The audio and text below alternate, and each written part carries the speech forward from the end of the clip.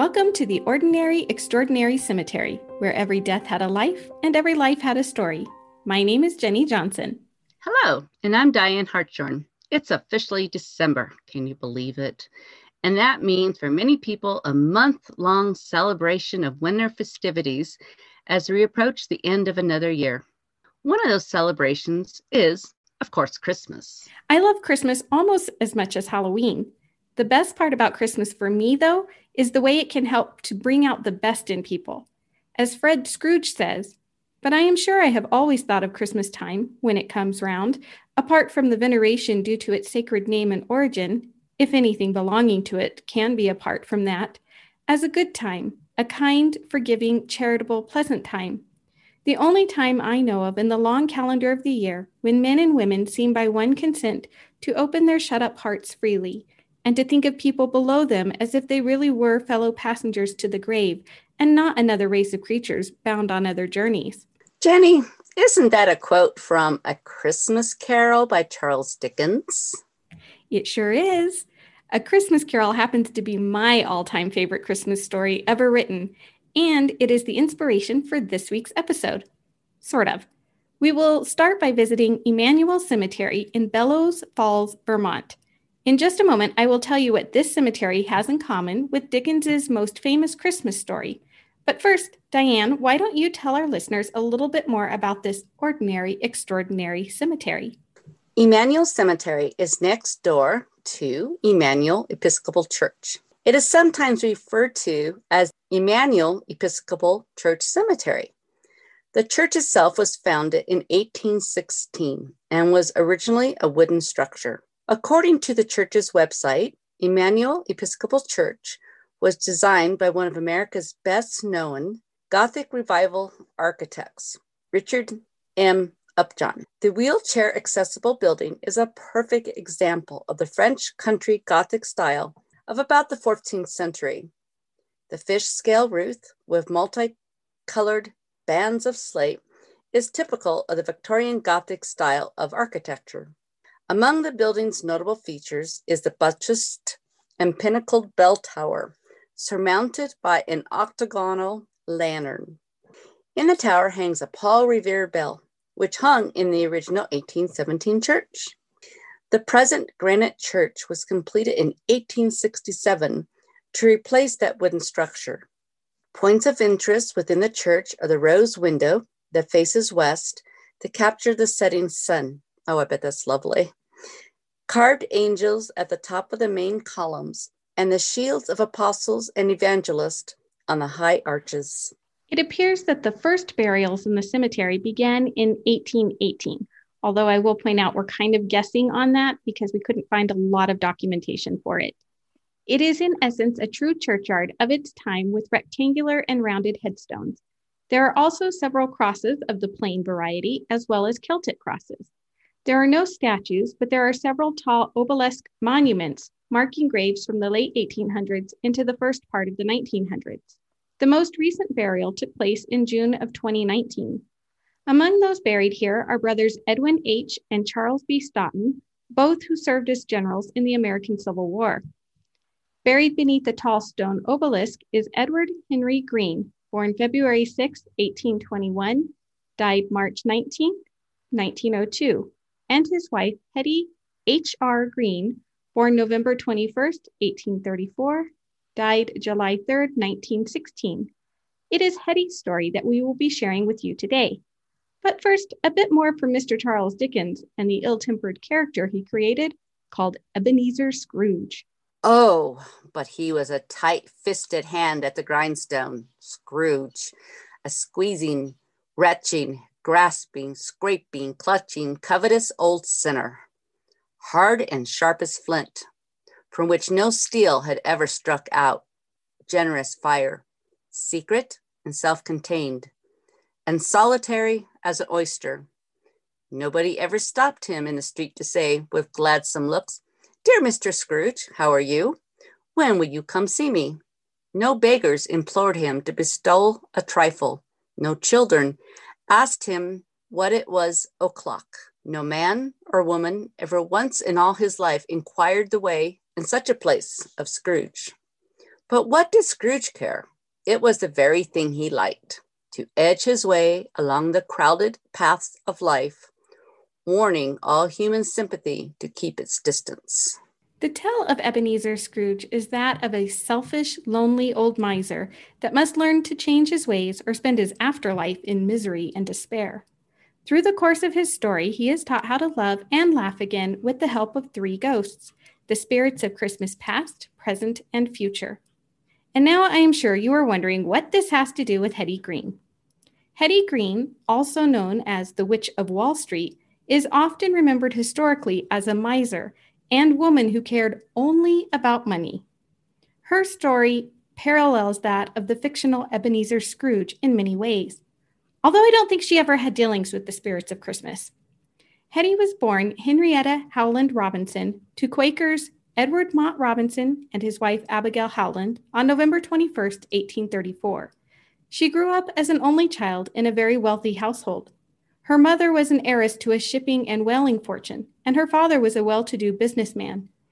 Some sources claim that she read the financial papers to her father as his eyesight was failing. Other sources claim it was her maternal grandfather who had her reading the financial papers. Either way, at a very young age, she learned how the world of finance worked. For Hetty's 20th birthday, her father bought her a brand new wardrobe of sumptuous dresses in hopes that she would be attending function where she might meet her future husband. It seems, however, that Hetty was not worried about marrying a rich man to take care of her for the rest of her life. She was more willing to take care of herself. She sold the new wardrobe and used the money to invest in government bonds. In 1864, her father passed away, leaving Hetty an inheritance of $7.5 million. Hetty was also expecting a sizable inheritance from her Aunt Sylvia. However, she received a shock when her aunt passed away and did not leave her the expected fortune. Hetty challenged the will in a very public court battle and unfortunately lost. By all accounts, she was obsessed with gaining access to that money. Here we will pause once again and return to Scrooge's life for just a moment. He was not alone, but sat by the side of a fair young girl in a mourning dress, in whose eyes there were tears, which sparkled in the light that shone out of the ghost of Christmas past. "It matters little," she said softly. "To you, very little. Another idol has displaced me, and if it can cheer and comfort you in time to come, as I would have tried to do, I have no just cause to grieve." "What idol has displaced you?" he rejoined. "A golden one."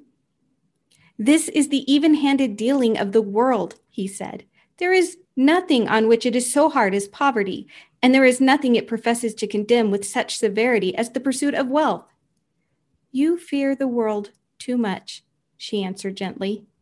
"I have seen your nobler aspirations fall off one by one until the master passion, gain, engrosses you. Have I not? The memory of what is past half makes me hope you will have pain in this. A very, very brief time, and you will dismiss the recollection of it gladly as an unprofitable dream from which it happened well that you awoke. May you be happy in the life you have chosen." She left him, and they parted. In 1867, Hetty married a wealthy man named Edward Henry Green. It was a very unusual move for the time period, especially for a woman. Hetty refused to marry Edward unless he signed a prenuptial agreement. She knew that Edward had spent the last 20 years living in the Philippines in a very lavish fashion, and she was unwilling to support that lifestyle once he ran out of his own money. After they married, they had 2 children, a son called Ned and a daughter named Sylvia. Edward had made his money as a tea and silk merchant. He enjoyed going to clubs, wearing the finest clothing, and enjoyed a life of wealth and privilege. When their children were still young, Edward had squandered most of his fortune, causing a rift in their marriage. Edward and Hetty separated for a time. Hetty never felt the need to live in a lavish mansion and moved her children into middle-class housing in New York. She had an office at the chemical bank where she worked to invest in real estate on the stock market. Hetty Green didn't buy stocks on margin. She invested in real estate and bonds, railroads, and mines. She bought cheap, sold high, and kept her head during financial panics. In 1907, she bailed out the city of New York when the banks wouldn't. Due to her wealth and connections, Hetty was a favorite target for the press. In the papers, she was often depicted as a cold-hearted skinflint. One popular story at the time claimed that Hetty was so bent on not spending money on medical needs that she allowed her son to lose a leg after a sledding accident. This apparently is far from the truth. Hetty took her son to many doctors, but the injury was such that the leg could not be saved. Other stories claimed that she never turned on the heat or used hot water. She wore one black dress and undergarments that she changed only after they had been worn out. She did not wash her hands, and she rode in an old carriage. She ate mostly pies that cost 15 cents. One tale claims that Green spent half a night searching her carriage for a lost stamp worth all of 2 cents. Another asserts that she instructed her laundress to wash only the dirtiest parts of her dresses, the hems, to save money on soap. According to the New England Historical Society website, perhaps her greatest sin in the eyes of the world was living her life boldly and on her own terms. People weren't used to a woman who carried a gun and used salty language picked up on the New Bedford docks, nor were they used to a woman who managed her investments spectacularly well at a time when women weren't trusted with money. Here is another small comparison to be made between Hetty and Ebenezer Scrooge. But soon the steeples called good people all to church and chapel, and away they came, flocking through the streets in their best clothes, with their gayest faces. And at the same time, there emerged from scores of by-streets, lanes, and nameless turnings, innumerable people carrying their dinners to the bakers' shops. The sight of these poor revelers appeared to interest the spirit very much, for he stood, with Scrooge beside him, in a baker's doorway, and taking off the covers as their bearers passed, sprinkled incense on their dinners from his torch. "Is there a peculiar flavor in what you sprinkle from your torch?" asked Scrooge. "There is. My own." "Would it apply to any kind of dinner on this day?" asked Scrooge. "To any kindly given. To a poor one most." "Why to a poor one most?" asked Scrooge. "Because it needs it most." It is true that Hetty was very unwilling to part with money or spend it in ways she deemed unnecessary. However, for the vast majority of her life, Hetty Green was a Quaker. This means her moral compass was guided by the principles of integrity, equality, simplicity, community, and stewardship of the earth, and of course, peace. Hetty often did many works of charity that went unnoticed, and that was okay with her. She was not one to flaunt her good deeds, but did them because she knew they needed to be done. She loaned money at below market rates to at least 30 churches. According to her son, she secretly gave many gifts to charitable causes and supported at least 30 families with regular incomes. Hetty also supported the trolley workers who went on strike in 1895. In an interview with a reporter at the Brooklyn Daily Eagle, she said, "The poor have no chance in this country. No wonder anarchists and socialists are so numerous. The law must be upheld, must it? Then why don't they begin at the right end? Who begins to break the law? The great railroad magnates. Let the poor man break the law and see how soon he gets jailed." Of course, it was comments like these that made her unpopular among the men of power at the time. Collis P. Huntington, the man who built the Central Pacific Railroad and personal enemy of Hetty, called her nothing more than a glorified pawnbroker. The press was ruthless when reporting on Hetty. She was often featured in political cartoons of the times, and of course, she was given the nickname the Witch of Wall Street. According to Smithsonian Magazine, a big difference between her and others such as Carnegie and Rockefeller is that she wasn't an industrialist. Her sole business was investing in real estate, stocks, and bonds. That might go some way to explain why she didn't leave a legacy of her name as her male peers did. Hetty and Edward remained separated for many years, but at some point later in their lives, they did reunite. In fact, Hetty nursed Edward through his last year of life and was with him when he passed away on March 19, 1902. By 1905, Hetty Green was New York's largest lender. In 1909, her daughter Sylvia married Matthew Astor Wilkes, one of the heirs to the Astor fortune. In order for him to marry her daughter, Wilkes had to prove that he had his own fortune of $2 million and that he would not rely on the money Sylvia brought into the marriage. Just as she had done with her own marriage, she convinced Wilkes to sign a prenuptial agreement stating that he would not inherit any of Sylvia's money. And now, a brief pause as we turn to Scrooge's world. If there is any person in the town who feels emotion caused by this man's death, said Scrooge, quite agonized, show that person to me, spirit, I beseech you. The phantom appeared, its dark robes before him for a moment, like a wing, and withdrawing it, revealed a room by daylight where a mother and her children were.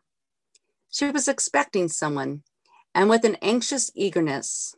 At length, the long-expected knock was heard. She hurried to the door and met her husband, a man whose face was careworn and depressed, though he was young.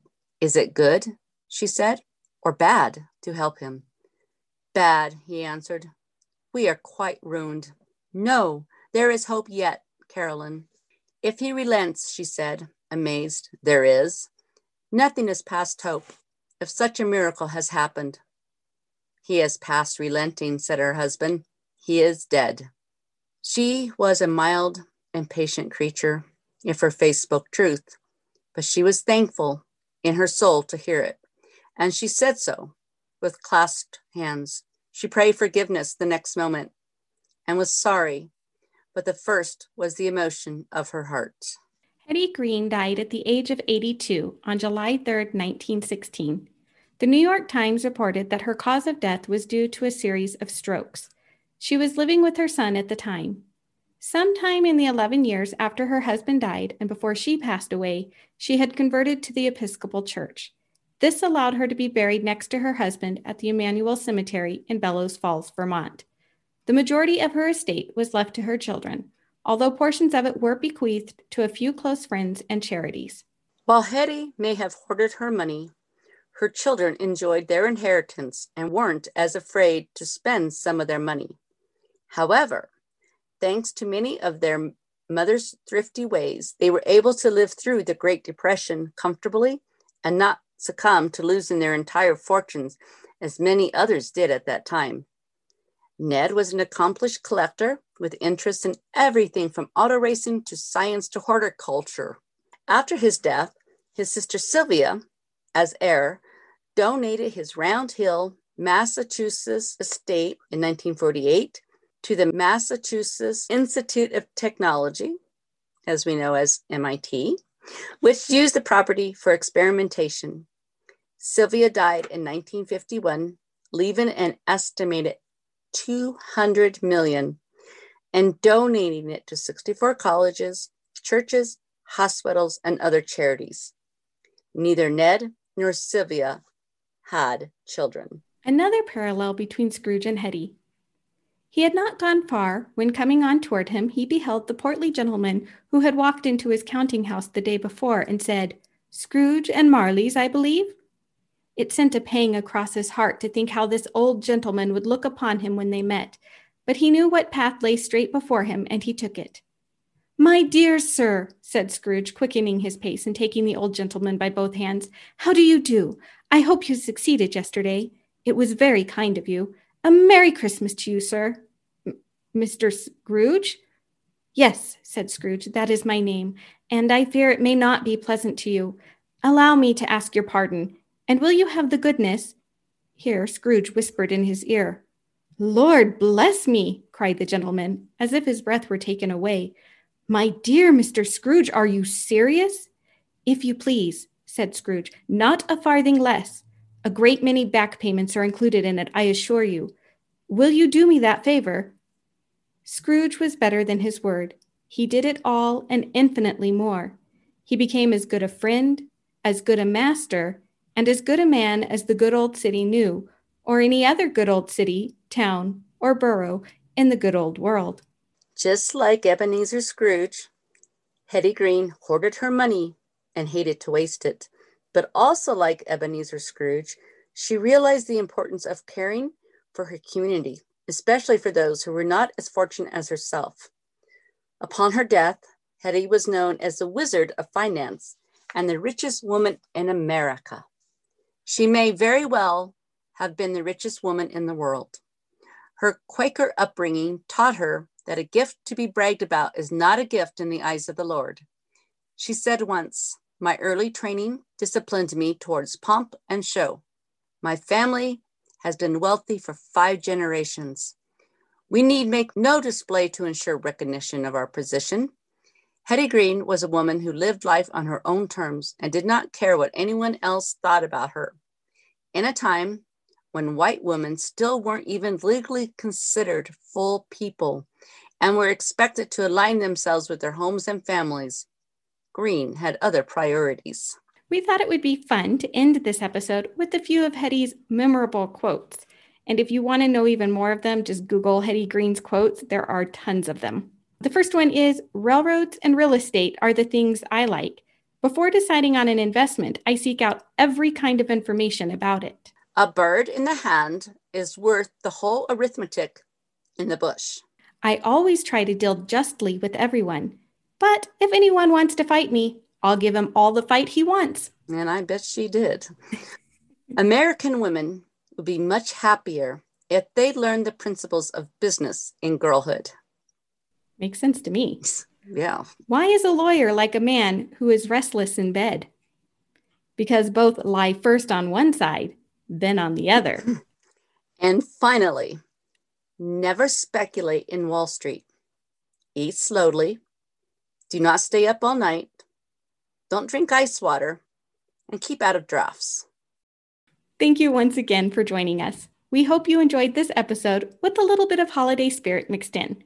And we look forward to next week when we will once again compare a real-life person to beloved holiday classic. We would be very grateful if you leave us a positive review on Apple Podcast or on our website at www.ordinaryextraordinarycemetery.com. And you can follow us on Facebook and Instagram at Ordinary Extraordinary Cemetery, all one word, no punctuation, or on Twitter at ORDEXTRACEM.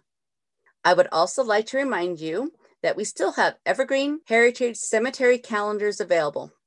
They will make fabulous Christmas gifts or even a gift for yourself. You can find a link to order at the Ordinary Extraordinary Cemetery website or by going to www.evergreenheritagecs.com and click on the post called Evergreen Heritage 2021 Calendar. To ensure that you receive your calendar by January, please order by December 6th. Stay safe and healthy, everyone. Until we meet again.